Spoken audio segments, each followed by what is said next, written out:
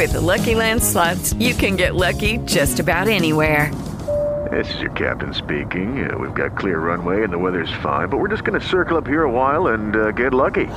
No, nothing like that. It's just these cash prizes add up quick. So I suggest you sit back, keep your tray table upright, and start getting lucky. Play for free at LuckyLandSlots.com. Are you feeling lucky? No purchase necessary. Void where prohibited by law. 18 plus terms and conditions apply. See website for details. Blog Talk Radio. Blog Talk Radio. This thing right here is for my peoples in the streets. Yes, today. You know, as we start this show, this one mic. We hail. And boom. There is a pause throughout the stadium as this man sounds like he just coughs up a lung. They're looking around. The Jumbotron shows and pans the cheerleaders, and as it goes down each cheerleader's face, each one breaks up into laughter, which at this particular time destroys half the stadium. The other half is still trying to figure out what the hell just happened.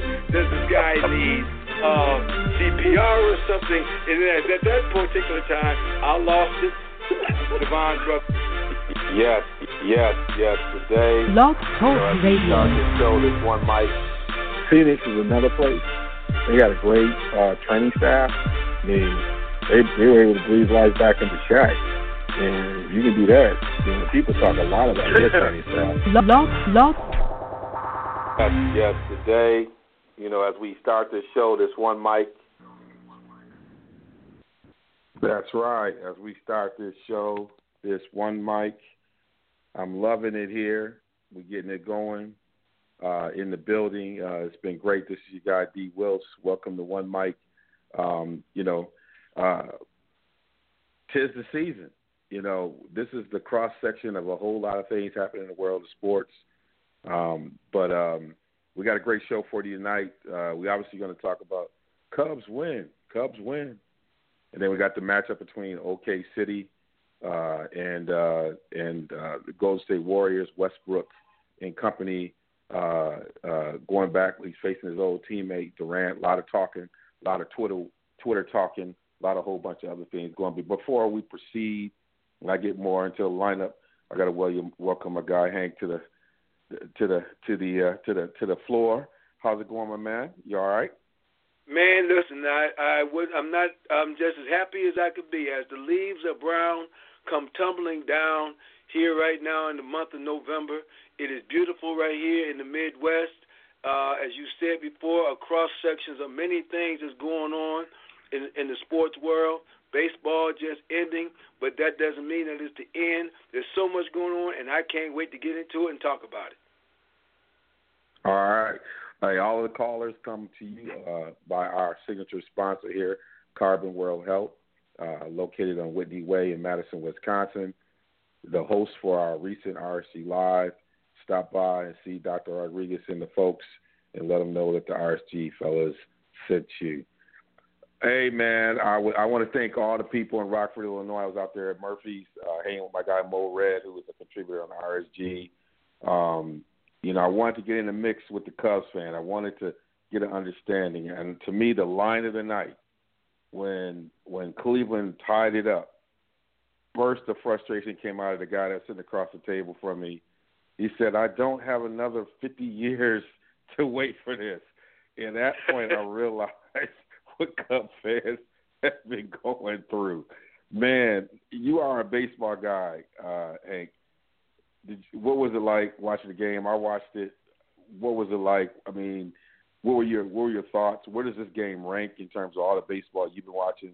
You know, I'll let the floor get there. We're not going to do it inside the park. We're just going to freelance it right here today. So talk to us a little bit about, you know, what you thought about the game and how you saw it unfold. Well, let me tell you. First of all, Game 7s in and of themselves just got so much intrigue and drama and anxiety to them whether you are have a rooting interest or not.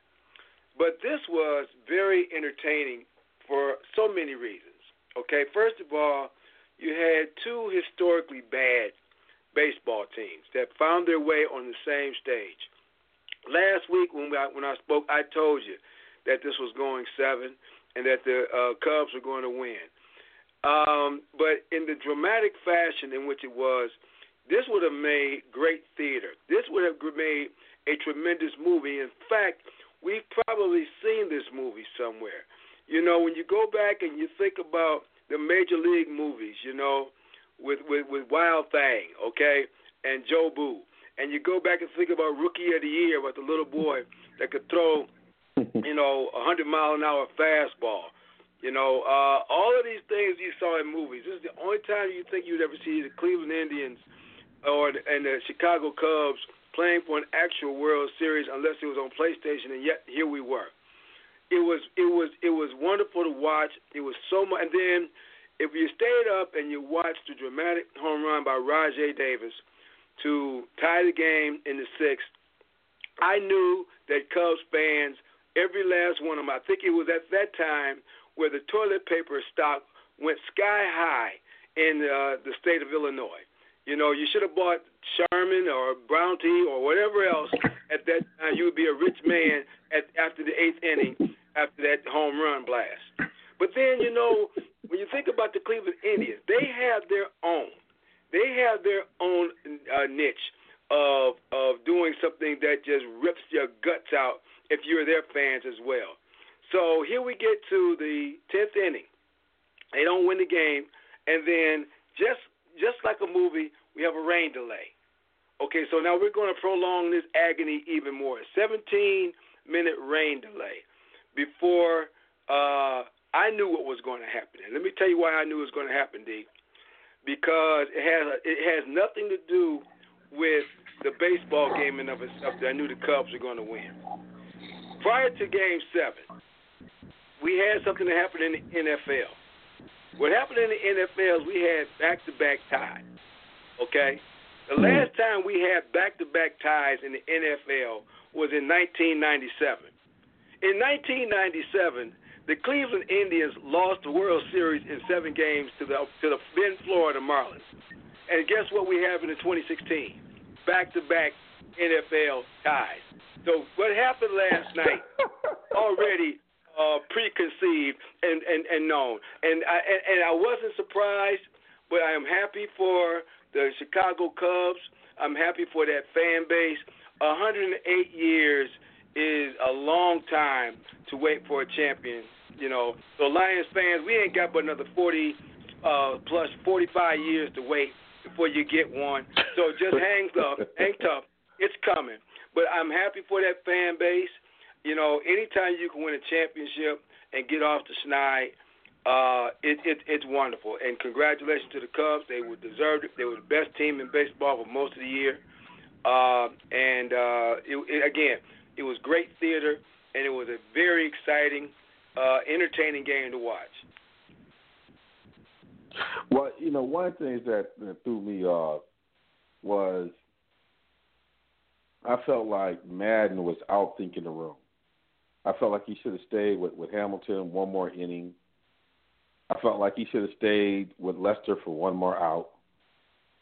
You know, I felt like, you know, it's like he was just a little bit off on all his decisions. And do you think both those managers at points last night were just outthinking the room and not really, you know, sometimes you got to let those players win it, especially the Hamilton one. I mean, Hamilton, how did you think he handled him?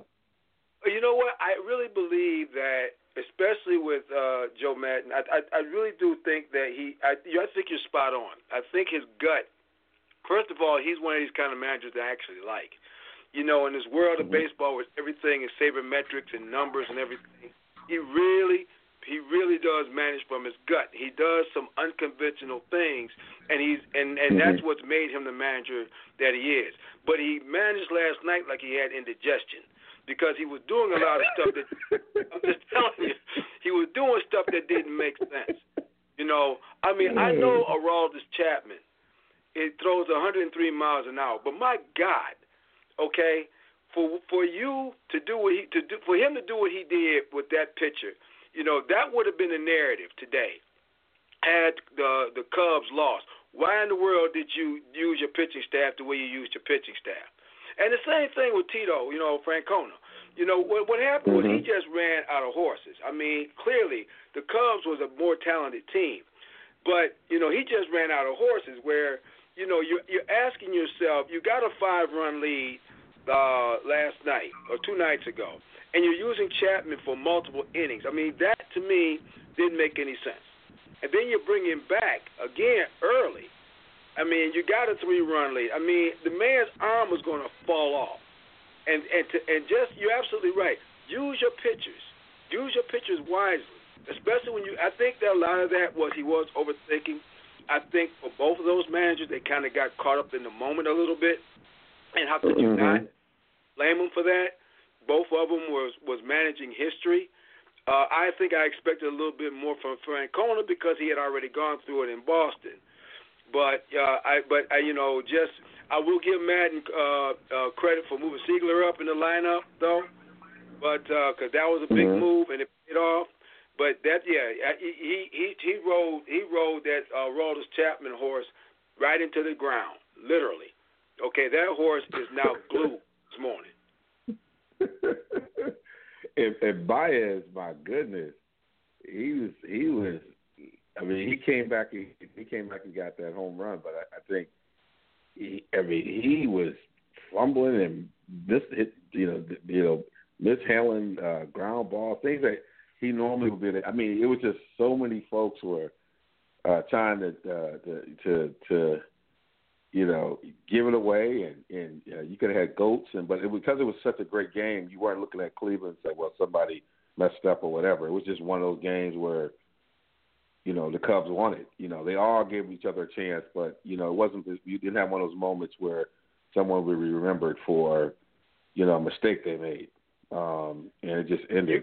And I tell you what, let me say this. Go ahead. I mean, I think that you listen, if you're watching this series, if you're in this series, okay, how can you not get caught up? We both played sports. We both played for some semblance of a championship. But this was a lot of baseball history that was being played in this World Series. Both managers, both benches understood what was at stake, okay? You're talking about, with the Cleveland Indians, you're talking about, what is it, some 48 years or something to that effect since they've won, to when you're talking about or longer, 60-something. You were talking about 108 years with the Chicago Cubs. It's hard not to have that in the back of your head in a Game 7.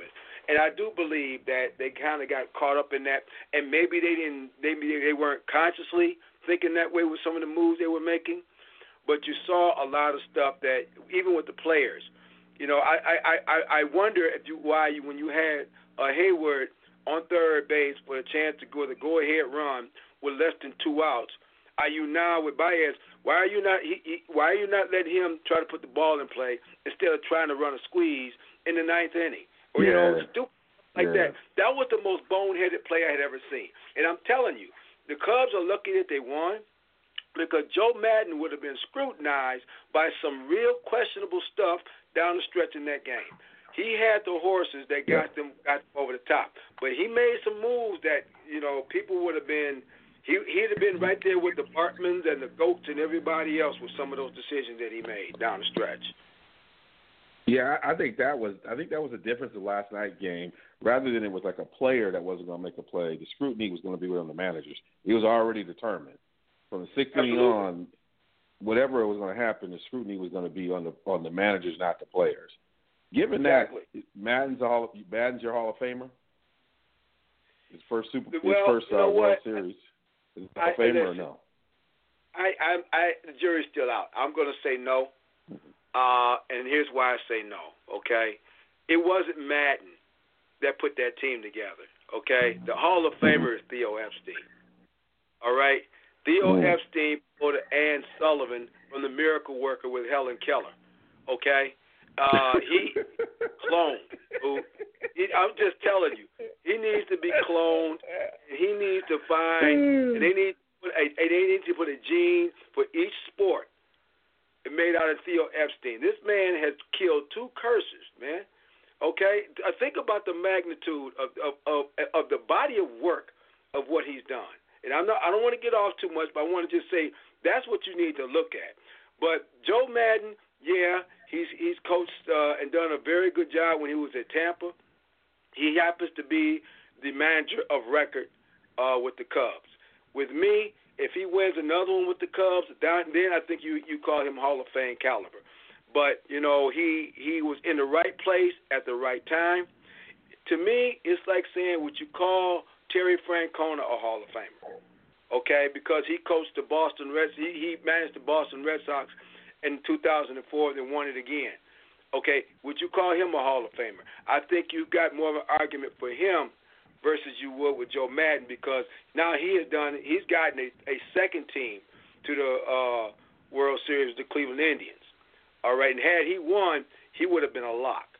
So I think for Joe Madden, I would say he's a Hall of Famer. Yeah, I would say. I would agree with you. I would say that Francona is a Hall of Famer, just in the fact that he got to that 7th game with 2 different teams, and you know when he won those World Series, he won them against some tough teams in that division to get out and then go to World Series. Right. I mean, and then he's proven that when he moved and then came back and beat his old team, who was hot. Right. The road to it was enough to seal him because of that. You're right. I think if Madden wins next year, this one was for Theo's Hall of Fame. Next year would be for Madden's Hall of Fame. I agree. Because keeping these guys focused and keeping them not too hyped because they're young and getting back there is going to require more of his work than Theo's work. I mean, Theo's going to have to keep tweaking, but you got a young nucleus that you can ride. And you got to continue to get some veterans around them. But managing expectations and all that is going to require a manager like Madden to get them back in that space. Right. Mm. I do want to say this though about the Cubs. Now that they have exercised the demons of the GOAT and Bartman and everything over there on their side of town in Chicago, now their narrative changes. Okay, where they were once the lovable losers. Okay, keep in mind a few tidbits about the Chicago Cubs that we really didn't pay a lot of attention to before this season. This team is in a big market. Okay, they've got money. They've won a World Series. Okay, for years, their fans, they were the lovable losers. Now they're World Series champs. This team could now become one of the most hated teams in baseball. It's going to be funny to see how that plays out. Why? Because they're winners, and they're talented, and they're young, and now they know how to win a world championship. And it's no different than the Boston Red Sox and the sympathy that a lot of sports fans had for them for trying to win the World Series. That sympathy is now gone out the window. For Boston, they're arrogant SOBs like everybody else. So it's going to be funny to see how the Cubs now are able to handle that new title of world champions and probably one of the more hated teams other than the lovable losers. Now, baseball, I think, did the World Series Game 7 did like a 26 in the rating. What do you think all this energy around baseball has staying power? Do you think there's new viewers who have come in to under the baseball, umbrella, under the tent in that sense? NFL is struggling, and we'll talk a little bit about that in a little bit. But it just felt like there was a lot of different energy around baseball, and I think people found that saw a different side of baseball, saw the entertaining, saw the personalities.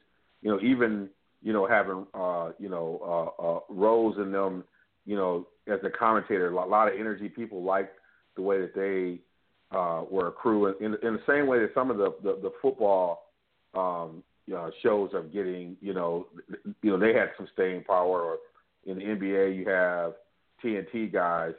It seemed like that group of Rodriguez and Rose and those guys really, and Frank Thomas you know, along with just the production of baseball, seem like people are reacting pretty well to it. What's your opinion on that, as somebody who's kind of been watching the game and wondering about its growth? I agree. I think that with the advent of the Major League Baseball Network, the MLB Network, and them really reaching out to ex-ball players to give their perspective on what the game is going on, to be able to, in shows like Baseball Tonight, where now you've got more ex-baseball players, they're not just commentators. They've actually taken a page from the NFL, you know, and bringing these players on, putting them, you know, on camera, and giving you a inside look at what's happening, things that maybe the casual fan don't realize what's going on in baseball, really taking you into the mindset of these major leaguers, you know, as they go through a season, as they go through the playoffs.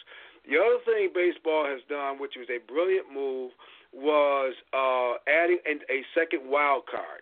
What that did was it made more teams watchable later in the season. Once upon a time, you notice, D, you only had 4 divisions, okay? You had the East and the West and the West, okay? So you had 2 teams out of each league that make the playoffs, okay? Now you've expanded that down, and you've got a one-in-a-game playoff.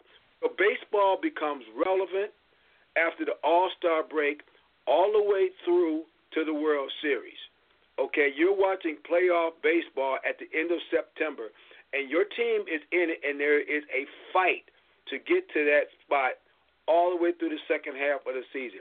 That has made baseball palatable for a lot longer than it has been. That's one thing. And your teams are in it, and people are watching baseball to the very end. So then once you've got that going on, then you roll through to the playoffs. And then the playoffs become very, very entertaining because you have to play, especially the one-game playoff. Okay? And so now the strategies and everything that these other networks are doing, they're making it very exciting, you know, for the fans to stay in the game. And then the players themselves are educating your casual fan, okay, on the TV. They're able to say, this is what he's thinking right here. This is what they're doing right now. And it's not just all numbers. Okay, you got these guys, again, I'm going to go back to those sabermetricians. That's not what the casual fan gives a damn about.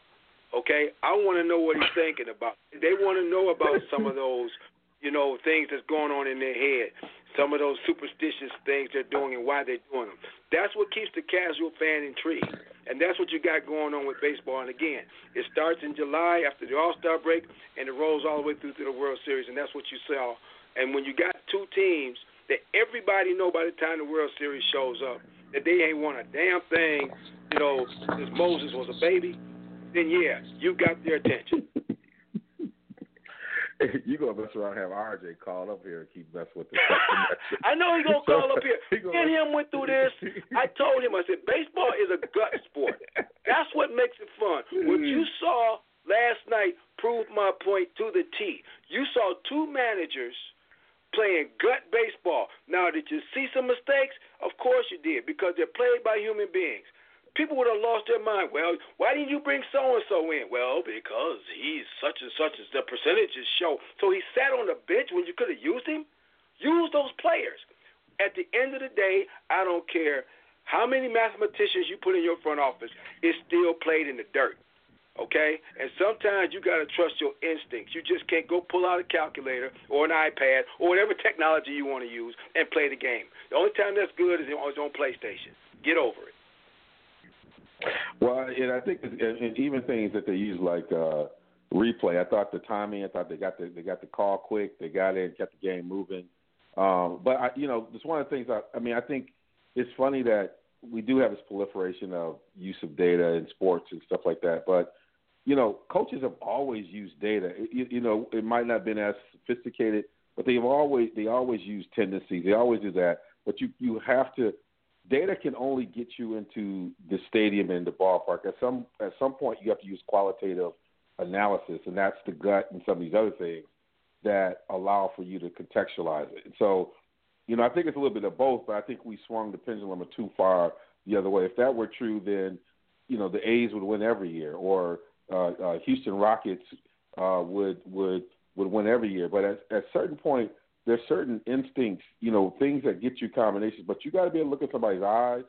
You got to get a sense of how leadership plays, all these things play an important part in this. If you're just going to run by the numbers, you can be solid. It's kind of like if you're just going to use data analysis, it's kind of like Stan Van Gundy's coaching. It'll get you to the finals, but it won't win it. Because at a certain point, you got to know who's going to make that shot. At a certain point, you got to use some of that Zen master stuff that Jackson used or Chuck Daly used in their gut to know to push that button that's going to make Isaiah do it. You know, it's one of those things that you got to know. That's something you got to know about your players. You got to know how they respond to things. All those things matter. So that's my little chime in on that. You listen to One Mic on the Real Sports Guys platform. I'm here with my guy Hank. This is Devon Wilson. We're enjoying it. We talk a little bit about, obviously, the Cubs win. We were down. I was down there doing a little bit of, I call Facebook Live RSG session with my guy Mo Red, who's been a contributor on the RSG platform. We were at Murphy's. Thanks to all the folks at Murphy's. They were good to us. We had a good time with all the folks down there. They had a good time after it was all over. It was just good to be a part of the atmosphere. You know, I cannot remember myself really getting excited about baseball, feeling good about it being in a space in baseball like that in a long time. And one of the things I really love about since doing this work and creating this platform and really being pushing the Inside the Park segment and being in there, it's really kind of helped me get back in the game. And I feel like baseball added some more fans. I think the Cubs are actually good for baseball. It's a middle America team. It's got a broad reach, kind of like the Green Bay Packers or the Pittsburgh Steelers or whatever. You got these folks who are all over the country because they had grandparents. The only thing that they could see is WGN and in the Cubbies, whether they lived in California or whatever, because we didn't have cable. And so some of these families have been indoctrinated. You know, the story about the young man who drove from North Carolina to Indianapolis to listen to the game at his father's grave. I mean, that's the kind of stories that come out of these Cubs stuff. My boy Bob O'Brada, a good friend of mine from Streeter, Illinois, on Facebook, kissing his little bear cubby, whatever frame that I remember him having in his office. And that moment, I know how much it meant to him. You know, and he played college baseball, loved baseball, but he loves his Cubs. So I think that's good for the sport, and we'll keep track. And, you know, it's great to have somebody like Hank who is carrying the flag for us on RSG. And you know, we're going to be doing some winter ball stuff with One Mic and with Inside the Park. We're going to be trying to get some more folks calling in who we can do some interviews in terms of stretching into that MLB piece. But, Hank, we're going to wrap it up, man. But, you know, your final thoughts, man, on the season before we move into our next segment. Well, you know what? Again, it's been a wonderful baseball season. I don't think it could have ended any better. You know, in a year where we've had so many tragedies, either in the entertainment industry, in the sports industry, to see two historic baseball clubs go to a 7-game team, have a 3-1 lead. We knew that somebody was going to win something that they hadn't won in a long, long time. And it is poetic justice. You know, it is baseball theater, baseball poetry. To watch the Chicago Cubs, the beloved Cubbies, the lovable losers, finally get that, you know, reach the top, reach the summit. You know, I really feel good for them as a baseball fan. You know, for the Ernie Bankses out there. You know, for the Ryan Sandbergs out there. You know, for the Steve Bartmans out there. Congratulations, you very well deserve it. I hope they invite Steve Bartman to be on one of the floats. That would be a great gesture of kind of getting him reconnected to his Cubs. When we come back, One Mic with myself and Hank, brought to you by Carbon World Health, who is responsible for all what you hear on they are sponsors for our RSC hotline, Carbon World Health on Whitney Way in Madison, Wisconsin. When you go over there, talk to Dr. Rodriguez and all the folks, let them know the RSC guys sent you. But when we come back, this is the political season, and Russell Westbrook just released his scorched earth policy, and he's burning up the NBA. When we come back, we got Russell talk.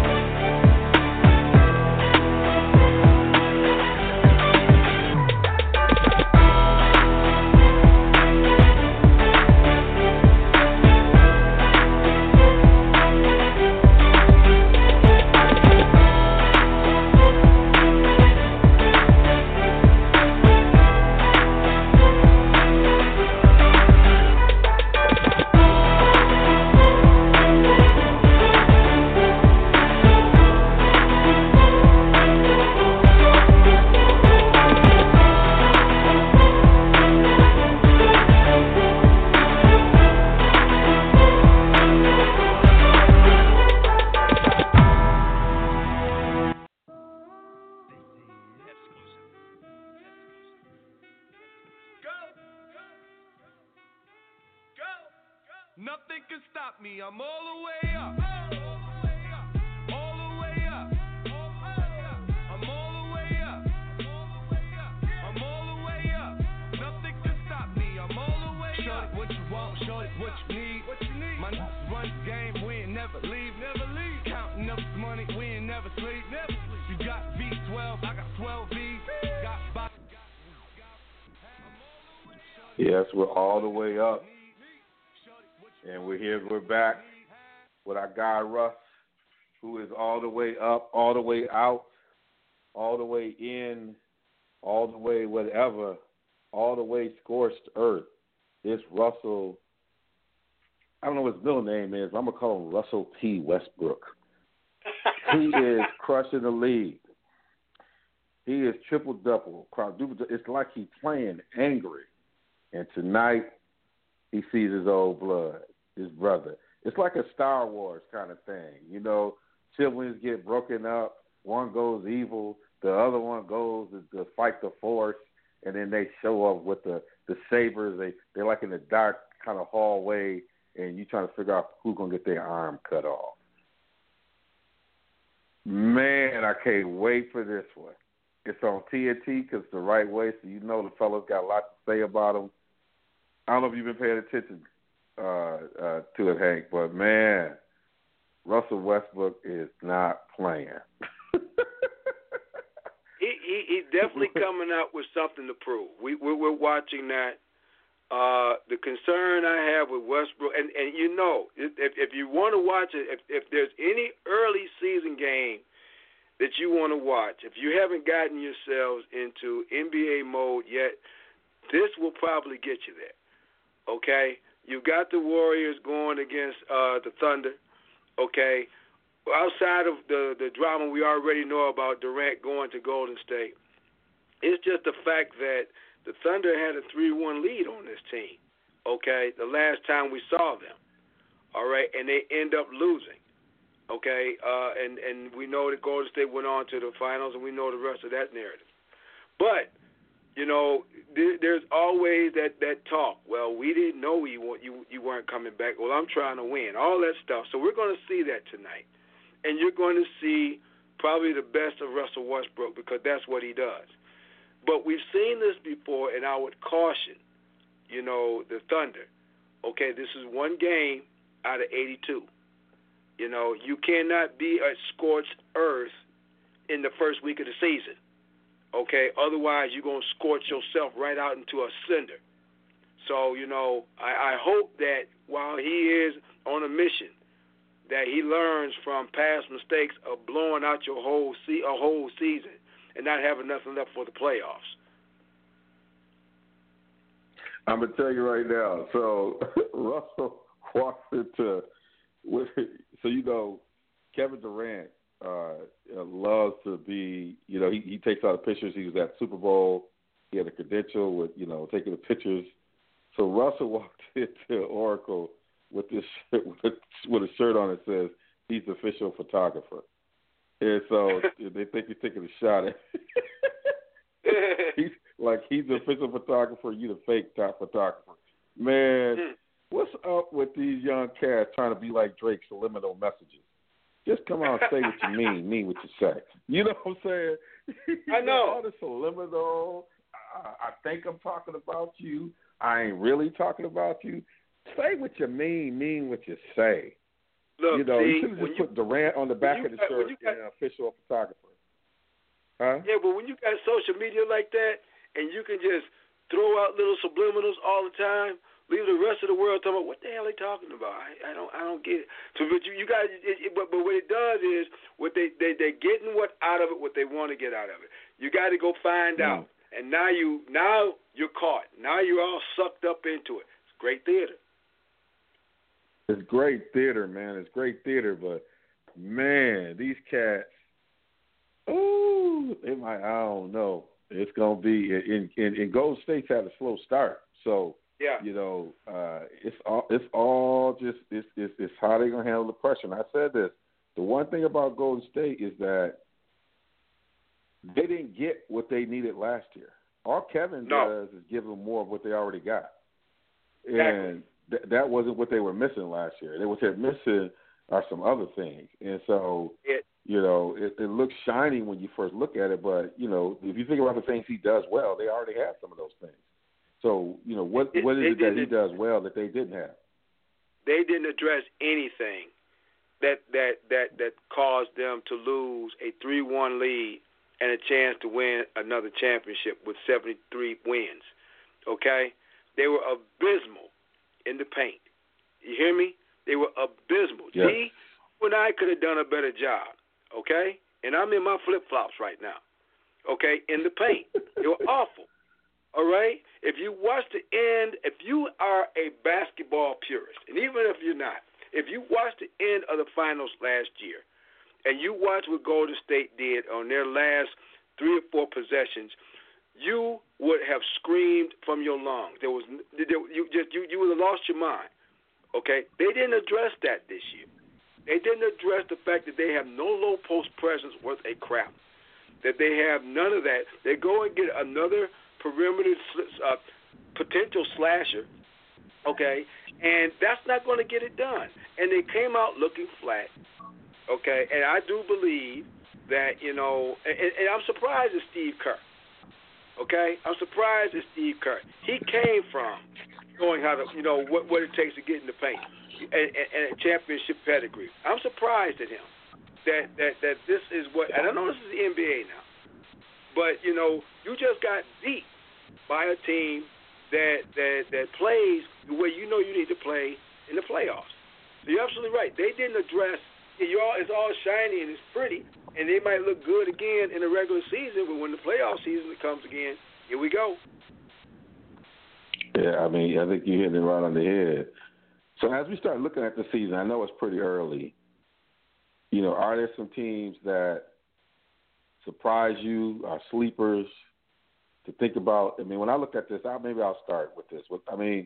One of the things that surprised me, at least in their beginning, is kind of how the Bulls are starting out. And one of the things I said about the Bulls, because people, even though they didn't put the right pieces, everybody criticized the right piece, the one thing they forget about D. Wade is his leadership and what his leadership can do for helping to develop that stuff in practice, their approach, a lot of things that he gonna come into the locker room already being able to do. And the one thing, when you get a focused Rondo, a whole bunch of things can happen. I think D. Wade's the kind of cat. There's very few cats that can focus Rondo, and I think D. Wade is one of those guys that can do it. So the Bulls have. I think they're going to be solid once they get some of the young players. Do I think they're going to make noise in the East? No, but I think that it's something you can build on, and even as their vets get a little bit older, they're going to help mature some of the young folks that I think will need to happen down the stretch. The other team that I think over the season will get better will be Minnesota. I think as they begin to learn how to play and get used to what Thibodeau wants them to do. Right now they're low in the power rankings, but I think part of that is just learning how to play Thibodeau. I think they might end up moving a couple pieces in the season to clear up some space for some of the young cats to come into play. But I think when it's all said and done, I think by January, they'll start to learn how to play and really be able to get there. So, a sleeper from the East and a sleeper from the West, I think those two are interesting kind of folks. When I look at it, the team that I'm calling a sleeper right now, and again, it's really early. So we can only go by the last time we kind of saw them, right? And when you look at the West, there was one team that was very talented, pushed the Warriors a little bit, and they're going to be my sleeper, and that's Portland. I like what I saw out of Portland. They're getting off to a slow start this year, but that's a team that you might just want to keep an eye on. Was it fool's gold, or is that an up and comer? Okay, with them, just keep an eye on them. They look very talented, look very strong, and I like any team that can play in the paint. And I think they can play in the paint. You know, they got a budding superstar over there. So I'm looking for them to make a push. When I go to the East, and again, you make a valid argument for Chicago. You know, they were a very dysfunctional family over there when they had Derrick Rose, and he couldn't stay healthy. He didn't act like he wanted to play even when he was. You know, in my opinion, okay. But the team I'm looking at in the East is a team that pushed slightly. The Cavaliers, really the only team that pushed the Cavaliers in the East was Toronto. No one's talking about Toronto. They play north of the border, you know, but that's the only team that really kind of gave Cleveland fits. Now, when I say push, I don't mean win. But when you're looking at the East, which in my opinion is weak, very weak, with the exception of Cleveland, but that's going to be the one team I think that might give them some edge, or they're going to probably be the second team that's going to be legitimate in the East. Yeah, I mean, and Roses is getting off to a really strong start for them. You know, it's another one of those guys. Sometimes you watch these teams where these guys played in the Olympics, and you know they spent, you know, those practices sharpening their saw against, you know, great competition. Probably, you know, better workouts than they would get by themselves. And I think, you know, DeRozan has definitely benefited from that and had a really strong start to the beginning of this year to get it off. And so I think they learned a lot last year about, you know, how they needed to approach winning in the playoffs, you know, when you try to play at that level. You know, a lot of that's going to depend on, you know, are they going to become, you know, there's a regular season style of play, and then there's, you know, a playoff style of play. And as teams mature, they understand how to build in some of that playoff style play within the season for themselves, because they know at the end of the day they got to be ready to play that kind of style, you know, once the playoffs start going. And I think the biggest challenge for the Raptors is their style, and it could be fool's gold, their style works against probably 80% of the teams in the league. Right. When their style, but it's not going to work against the San Antonios, the Clevelands, some of these people who are elite defensive teams. You can't be ball dominant. It just overpower people because of your athleticism, or because you're not going to be more talented than them. So I think that's their biggest challenge, is that can they get those tough buckets? Can they find a third or fourth consistent scorer? And the other thing about Rosen is, which I see a little bit of this, is can they extend their range? A lot of times you got to make the game easy for yourself. And I think because, you know, he's basically a mid-range jump shooter and slasher, that wears you out in the playoffs. You're going to take a lot of banging. And, you know, even LeBron realized, even in that Golden State, when it changed, when LeBron just started trusting his jump shot. He started getting easier buckets, and he opened the floor up. And I think part of it is going to be Toronto. Those Toronto players are going to have to find a way to get a third or fourth score and find a way to get easy buckets. Everything in the playoffs for them looks like they're working so hard for it. Right. And versus when you watch Cleveland and Golden State and these other teams, because they use so much ball movement, you know, they push the ball to the open person right away. So I think those are things that you look for. I like Toronto. I mean, you know, Casey does a really good job with those guys up there, those youngins. He's got some good pieces, but, you know, to go to that next level, you know, that's the part that they're going to have to work on right now. Like, they can't wait till the second half to work on. They need to be building those habits right now, so by the time they get to the playoffs, they're running. Mm-hmm. So NBA is off and running. I'm feeling good about it. The NFL, man, ratings a little bit, and it's a great article that they talked to Sherman, and Sherman says he thinks it's down because there's no fun. And when you watch baseball, I think the clear thing about watching a World Series, and you watch them, there's a lot of fun and energy. Just baseball there's 162 games, but those guys are practical jokers, whatever. It just seems like the guys, basketball players, have a lot of individuality. Even when a lot of this stuff happened climate-wise, there seems to be a good relationship between the NBA Players Association and the league. Football, I heard Mike Greenberg saying this. The problem is the people who are complaining the most about the product are the players, and the ratings are down. So, I mean, what do you think? What do you think about it? Is this just a blip? Is it the political season? Is it just, we're going to see something different next year? What's your feeling about it? Is Sherman right? Is it the no fun league? He is right, and the problem is because football, NFL stands for the no fun league. Okay, and you make a valid point. You've got to make the game entertaining for the people that is spending their hard-earned money to come out and watch you play. All right, you've made some. Think about the NBA. Think about the personalities in the NBA. Think about the personalities in Major League Baseball. Think about how those teams embrace those communities. Okay? Think about college football. Think about the pageantry and everything that goes along with the collegiate football game. Okay?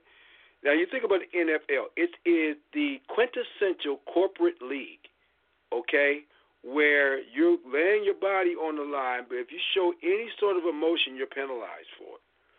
Okay? The league is a cookie-cutter league. All right? Anytime you've got back-to-back games where it's 6-6, 27-27, the league, there's nothing exciting about it. And then you want to throw in the other narrative that goes on with the NFL, and that's all of the noise off the field. People get turned off. People go and watch football, basketball, hockey for the game, for the sport, for the name on the front of the jersey. All right? They go to be entertained. There's so much noise around the NFL.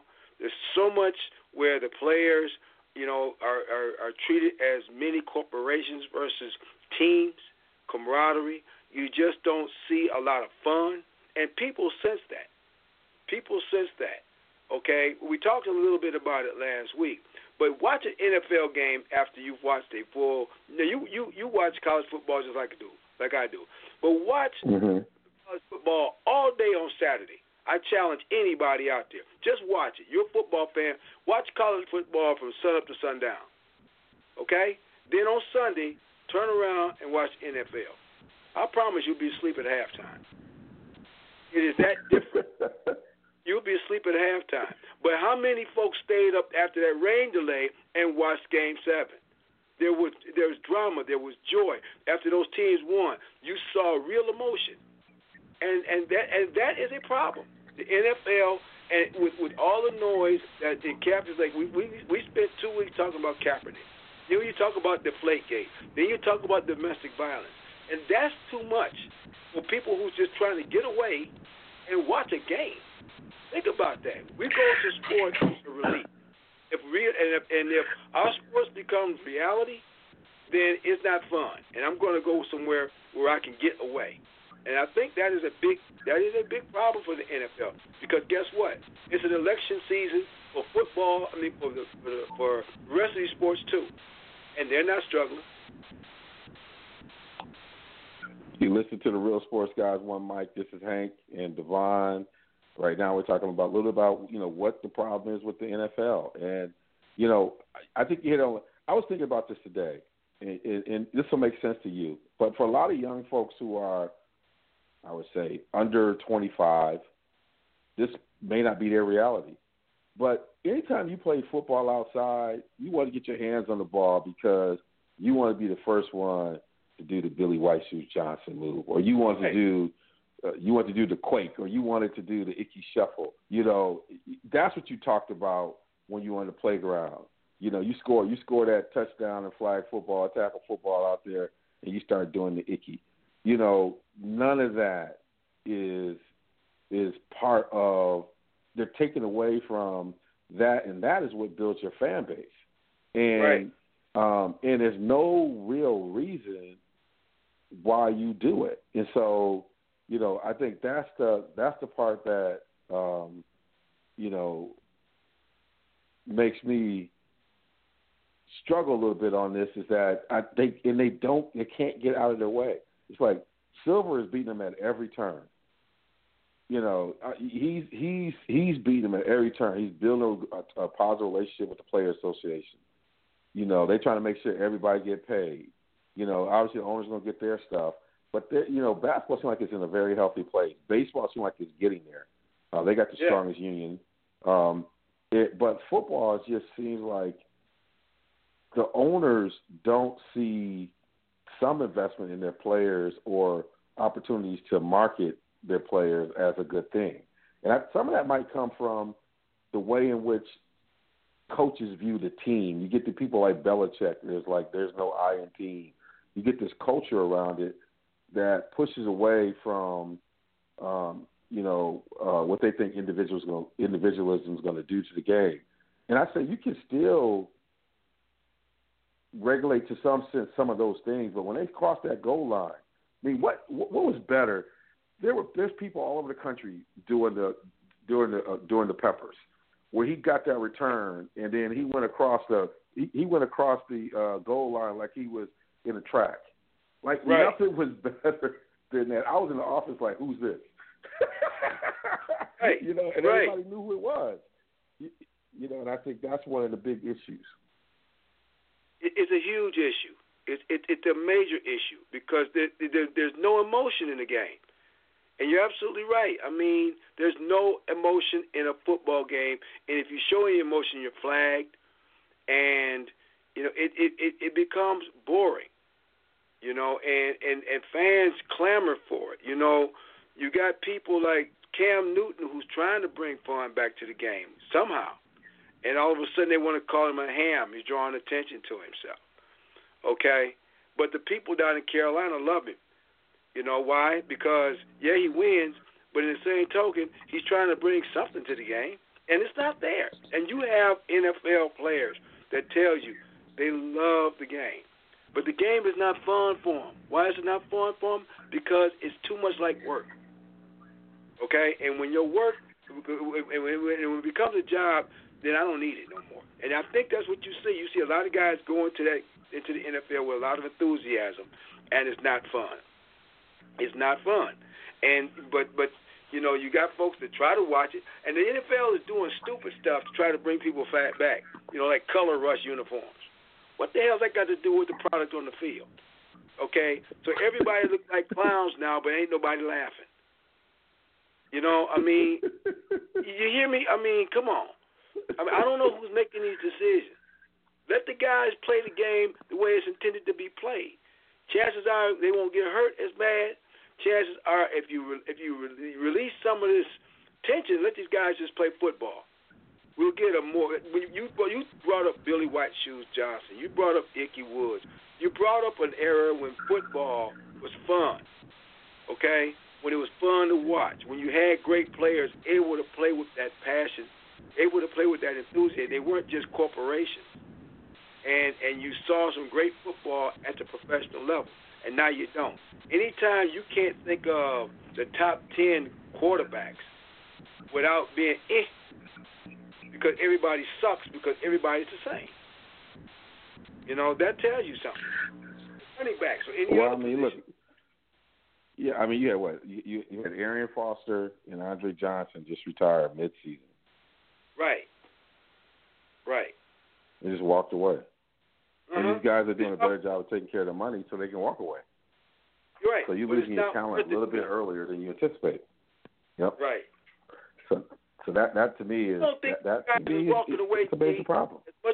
As much as people want to think they're walking away because of the injury factor, I disagree. I really think that it has everything to do with the fact that it's not fun anymore. Okay? I look at baseball. Look at David Ortiz.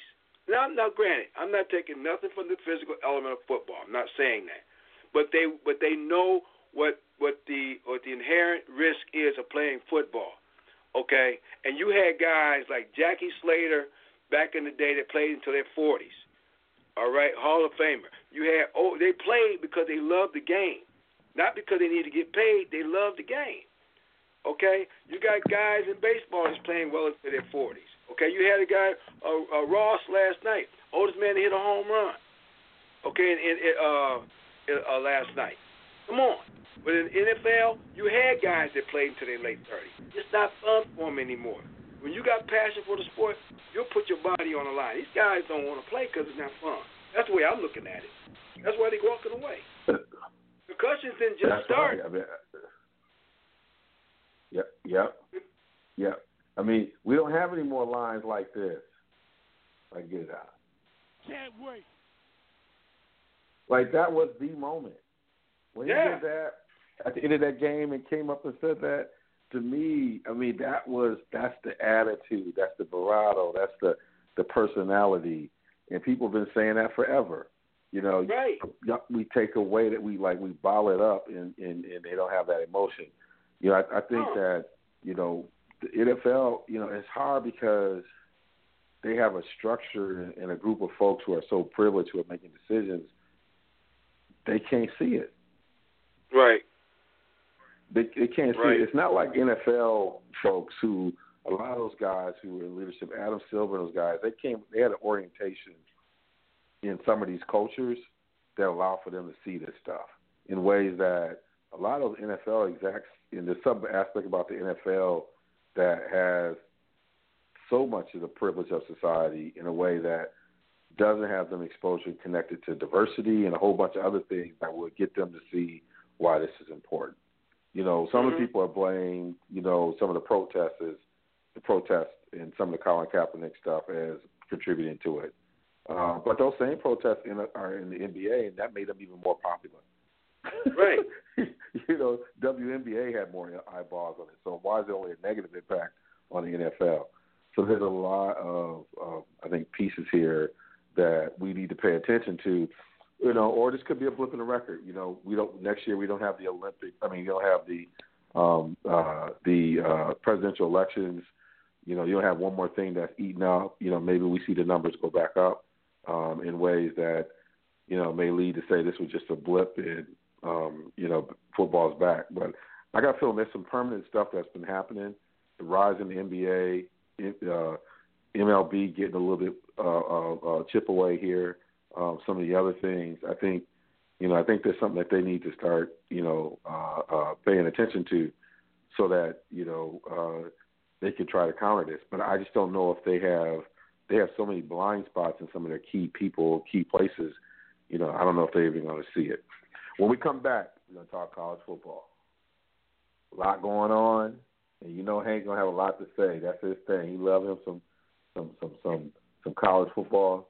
You know that he's going, he's going to hit you hard with it, because this is a space where he's going to be going off. A lot's happened in college football. We had the first, I think, rankings come out, and you know, he might start out with something like this. I don't have facts to back this up. But then he'll say what he's going to say. So you know that's going to happen there coming soon with you. It might force us to bring out. Y'all, some of y'all have not met Cocaine, and Hank and I might be going back and forth on a number of things. You know, but we usually agree on some stuff. You know, we might not go too hard on each other, but it's college football when we come back. This is One Mic on the Real Sports Guys platform, brought to you by Carbon World Health, where you can train like a pro, located on Whitney Way in Madison, Wisconsin. Go see Dr. Rodriguez and the folks. Let them know that the Real Sports Guys sent you over there to just, you know, get your medical spa treatment. Get your medical spa on so that you can feel good about it. All right, we'll talk to you when we come back. Hi, this is Brett Bielema, the head coach of the University of Arkansas Razorbacks, and you're keeping it real with the Real Sports Guys. Woo pig.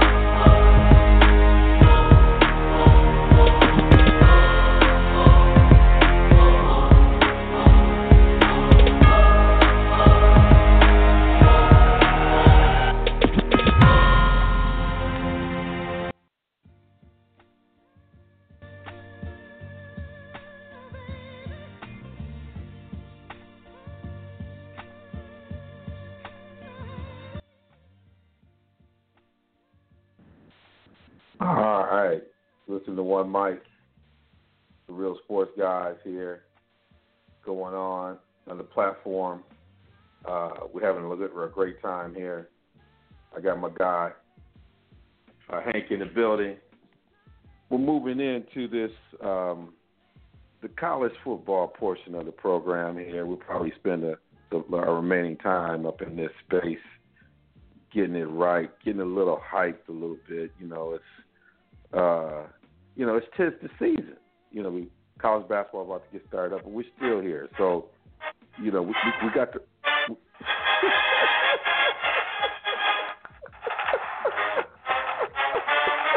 I'm just trying to get it hyped. Let's go Blues. All right, so you missed your fans. So, Hank, I'm looking at the rankings here, and it's pretty interesting when we start to think about the polls here. I was, to tell you the truth, I was kind of surprised when they came out with this.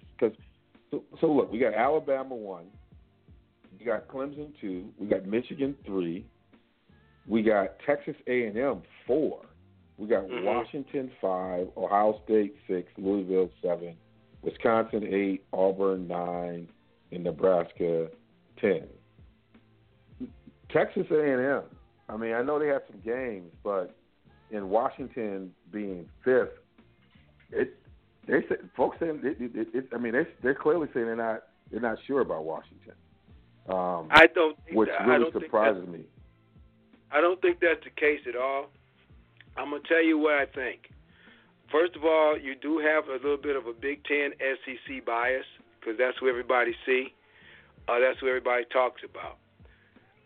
The darling of the Pac-12 was Stanford. Stanford fell quickly, okay, and they fell fast. So I think the narrative, again, is not so much that they're not sure about Washington, but that Stanford wasn't as good as they thought they were going to be, so now they're gun-shy. They're saying now when you look up and you see a weak Arizona, a weak Arizona State, the darling of the Pac-12 for years is Oregon, and they're terrible, okay? So now you're looking at teams like Washington, Colorado, Utah, being the teams in the Pac-12. You look at USC that fell hard, fast, early, okay? So that's the problem. The problem with Washington are the teams around them, okay, that did not meet expectations.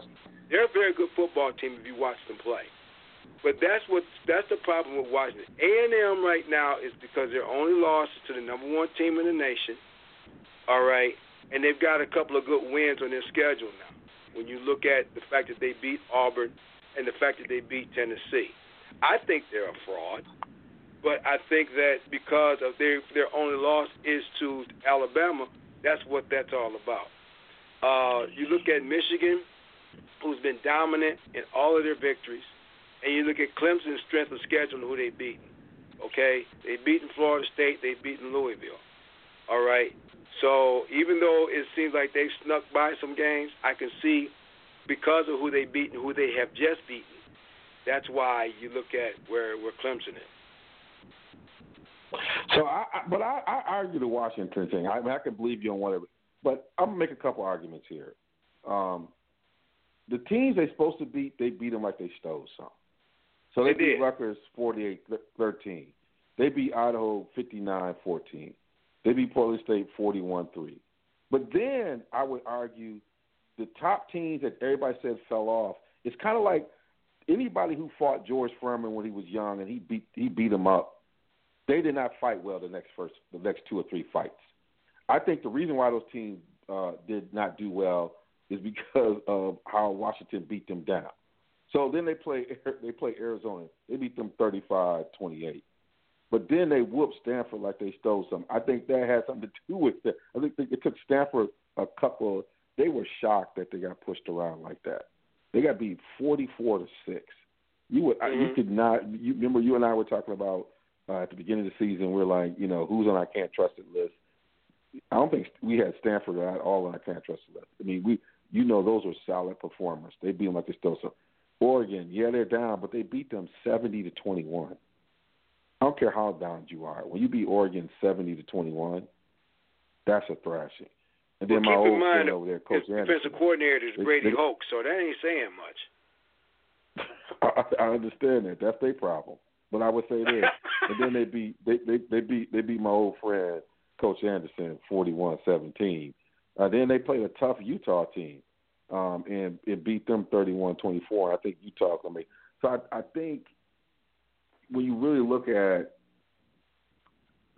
they are not playing down to their talent. They're rising to the teams they play. I was just surprised that you would have them over Texas A&M when you look at the way they won, even against all their competition. And so people can make a criticism of Oregon, but they beat them like it'd be different if they only beat Oregon 42-38, but they beat them 70-21. I mean, don't get me wrong. I'm not a big Washington fan, but I'm just like it doesn't make any sense, at least for this first vote. No, I agree with you. To have this, yeah.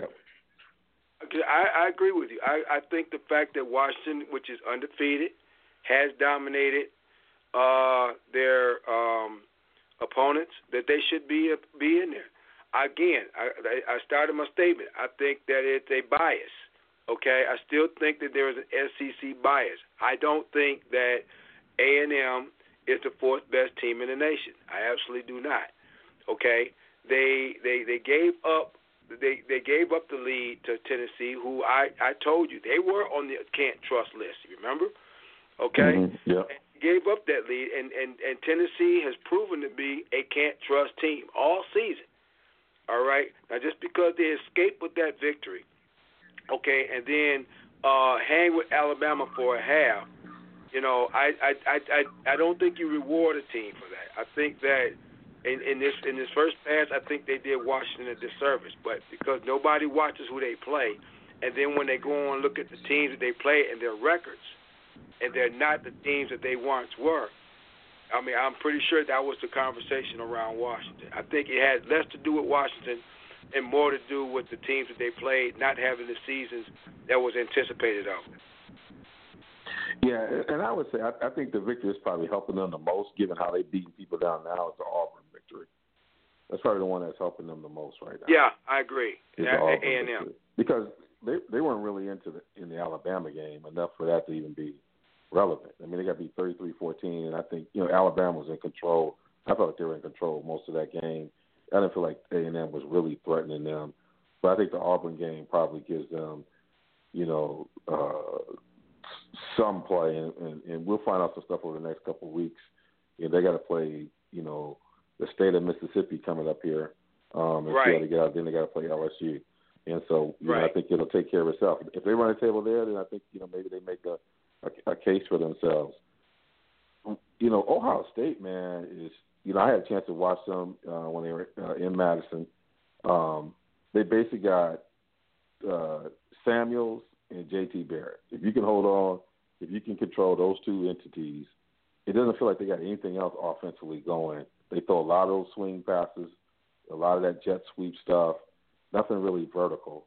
With J.T. Barrett is an incredible player. To see him live, he's as good as advertised, but it don't seem like there's a lot more around them. So the offensive line not as strong as it needs to be. That Michigan Ohio State game is going to be interesting. Louisville is, with Jackson, who is trying to take this whole Heisman Trophy thing to the next level. He making Houdini plays every week you watch him. And they're battling in every game. They got the coach, the riverboat gambler, and you better check his pockets before you leave the room, Patino. They got a lot of stuff going on here, and they're gonna have a couple of games. The Louisville-Houston game, given Houston's got 2 losses, that game could have been much bigger. coming down the stretch. Would have been a better game, but it's still going to be a good game for them coming down the stretch to see what they can do. Kentucky is 5-3 this year, so that's solid. You know, you got Stoops over there doing a solid job, and so they got some teams with winning records down the stretch to kind of build a case for them. But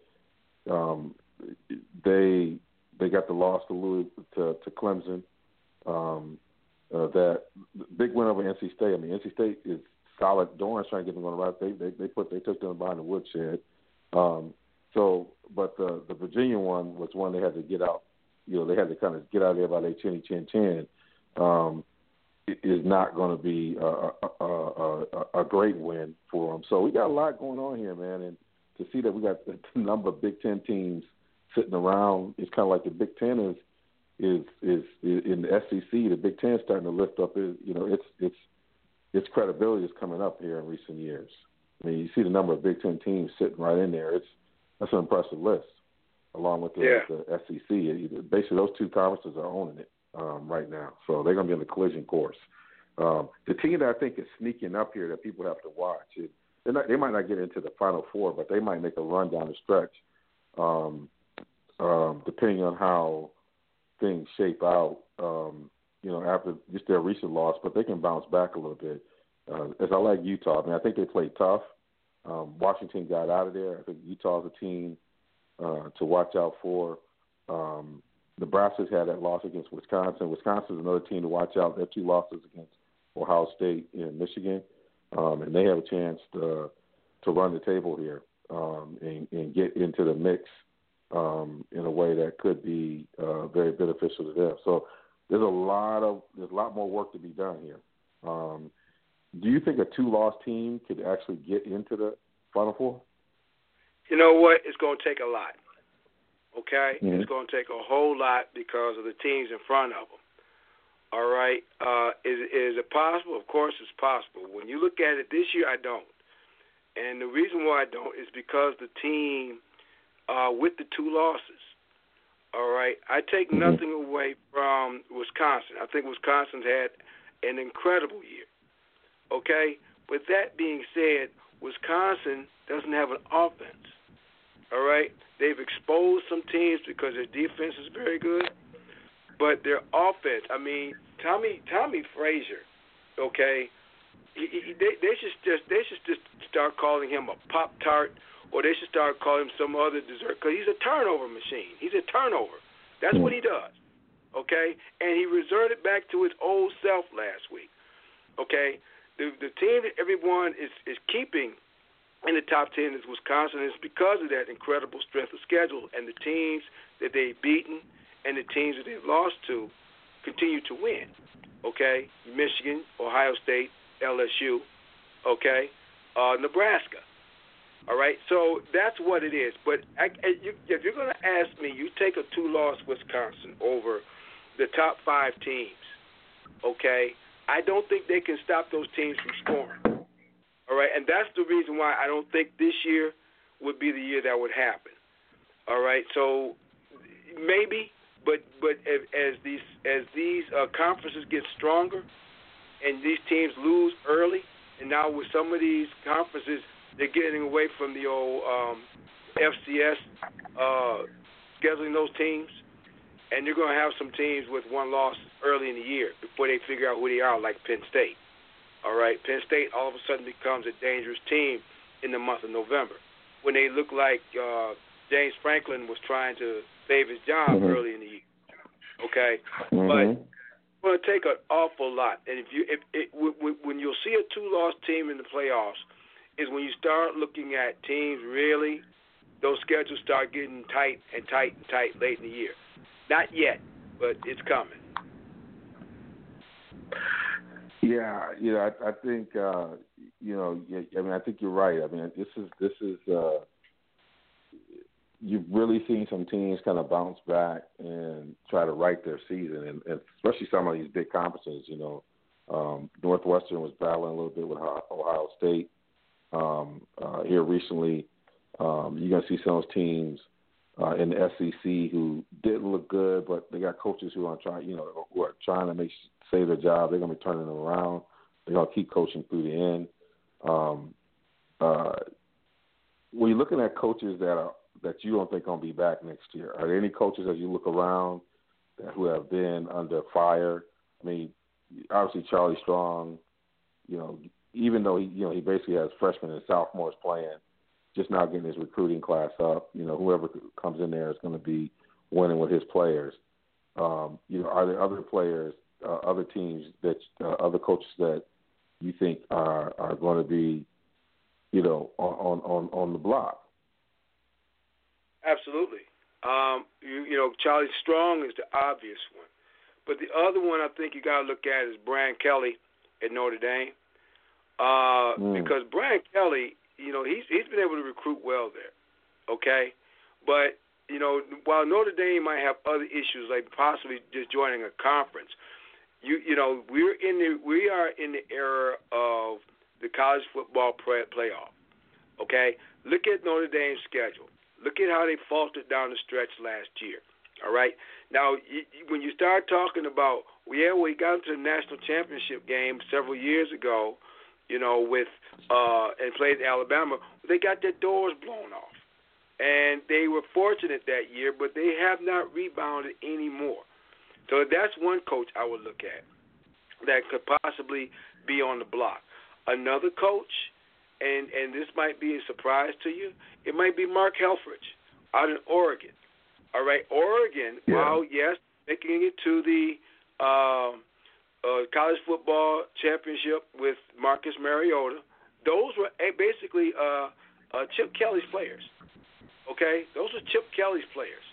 Okay, since then they have been an afterthought, and they can't play defense at all. All right, so is this the right way to go with that team? Because Oregon has built up something. Okay, they have become that team. So they can't have these kind of seasons. They're not going to make a bowl game this year. Okay, so that's not going to look good for them. Those are two coaches that I would look at that, just kind of off the radar, if you will, but with big names that could be gone by the end of the season. Yeah, and part of that is Notre Dame realizing that that's who you are. Like every 3 or 4 years, you'll make a run for a national championship, but you're going to have some tough years in between. If you can realize that that's who you are, then Brian Kelly is your coach because he's going to figure out how to bounce back. But when you have people like P.J. Fleck at Western Michigan doing the kind of job he's doing, what happens is those ADs, those boosters are like, especially in the Midwest, are like, that's the guy that probably could end up at Notre Dame. We like his speeches. He's going to be like Newt Rockne. He's going to be the new age Newt Rockne. And they still get enamored with these up and coming cats. And so, I think you're right. I think part of it is, do you have organizations that know how to build for the long run, and do they believe that Brian Kelly can figure out how to fix it and get them back in the mix, but are you going to be patient enough to do that? That's it.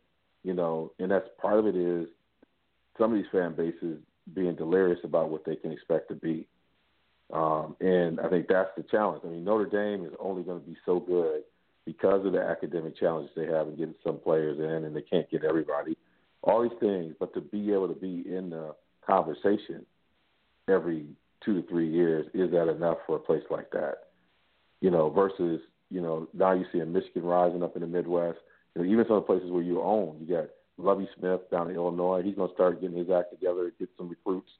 As Paul Chryst gets used, he's going to get that. So a lot of your markets where you are owning in Chicago and some of these other places, you're going to have competition, as these teams get stronger. So, yeah, you're right. I mean, I think those are good coaches, I think, who could be, on the list of the chopping block a little bit. My good friend, I like him a lot, or, I would call him a good friend, but a guy, Brett's got to get it together down in Arkansas. I love him. I agree. But he's got to figure out how to get them over the top. And, he'd probably be the first to say he's disappointed in how they're playing down there. But that was my worry about going down there is that for him is that you can only get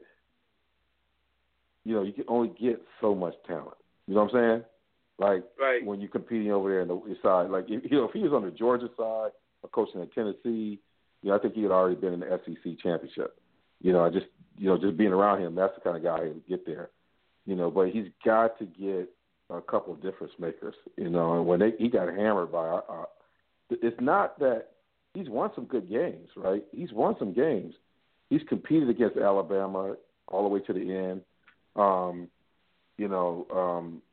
But he's got that bad loss to Texas A&M, and then he's got that bad loss to Auburn. The Auburn loss, I think, really hurts because it's so recent.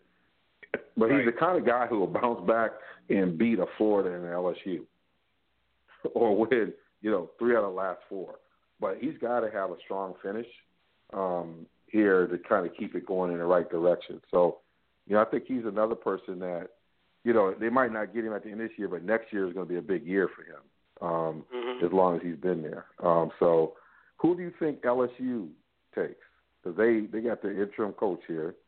I think some people have been clamoring for their offense has opened up a little bit. But do you think Jimbo Fisher is a possibility down there? What do you think about LSU and that job? And who's right for that job? Sometimes I think they're as delirious as anything. Do you see some candidates that might be right, or is that the? Let me tell you something. I think LSU is delusional. Okay. I think that they've gotten too big for their britches, as the old folks used to say. They had a great coach, and believe me, anybody going to LSU, they're going to have to open up the bank book, the bank vault, and come and get them, because believe me, these other coaches see what they did with Les Miles. All right, so you talk about a Tom Herman, you talk about a Jimbo Fisher. Everybody keeps throwing those names around. The thing is about it is, it's going to take them time to establish their program.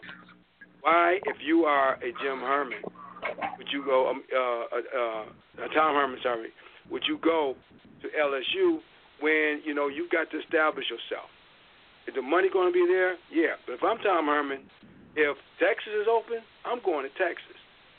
If I'm Jimbo Fisher, okay, I'm just a year removed from the playoffs. Why would I leave Florida State? All right? They might want to look that's right the one there. I don't understand. I don't understand why would he leave Florida State?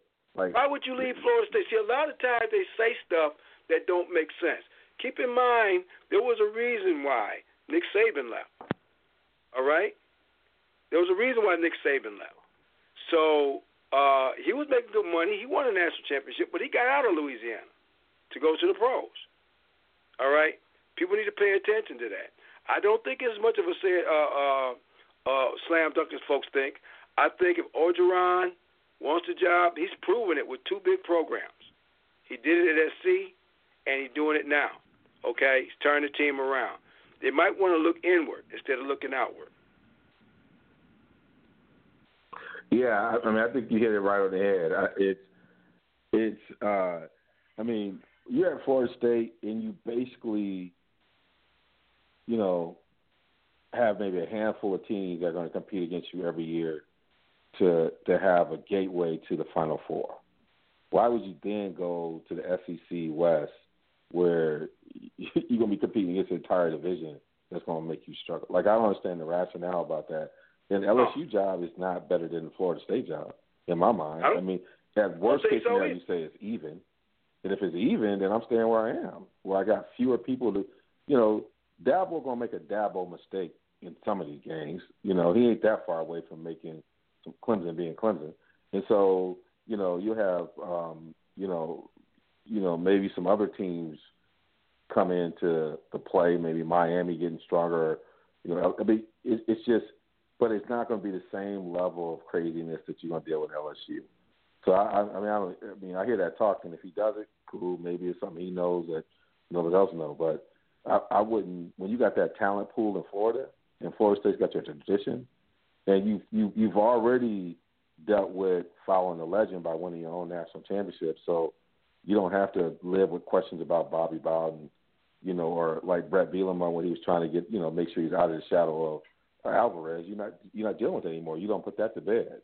You got your own legacy to build on. So you're right. I never really kind of understood any of that. So, all right, we're moving towards the close to the end. We're going to drop the mic. At first on the schedule, I had me dropping the mic, but given this baseball, this is I'm going to show you the talent of Hank. Given that we've had this incredible baseball, and the reason why I'm pausing because somebody's got to hold Steve Kerr back. They made a bad call. Steve Kerr was about to run on the floor and get hit. So I'm going to throw it to you, Hank, to like close us out, given that baseball season is over. Okay, listen. So we gonna start with baseball because it's been an amazing season. A season that starts in spring training in February, opens up in April, ends in November. You know, so you've pretty much got the whole year. You know, we've had some ups, we've had some downs, we've had some tragedies, we've had some goodbyes. Went through a lot of those last week. You know, so it's farewell to the regular season. It's farewell to the postseason. We're coming up on the winter meeting soon. But you know, with everything, I want to end it with this though. You know, we've talked about this season. We've talked about fans. We've talked about everything. We've talked about protests and everything. But I want everyone out there right now to exercise one thing. Okay, in less than a week, we go to the polls. Exercise your right to vote. There are folks out there that died for that opportunity. There are folks that protested for that opportunity. We've talked about protests and the First Amendment and all the rights that people have in this great country that we live in.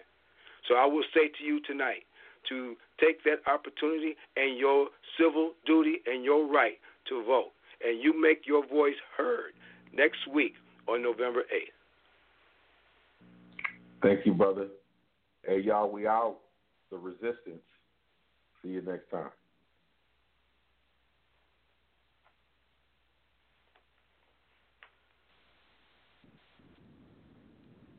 Lucky Land Casino, asking people, what's the weirdest place you've gotten lucky? Lucky? In line at the deli, I guess? Aha, in my dentist's office. More than once, actually. Do I have to say? Yes, you do. In the car before my kids' PTA meeting. Really? Yes. Excuse me, what's the weirdest place you've gotten lucky? I never win and tell. Well, there you have it. You can get lucky anywhere, playing at LuckyLandSlots.com. Play for free right now. Are you feeling lucky? No purchase necessary. Void where prohibited by law. 18+. Terms and conditions apply. See website for details.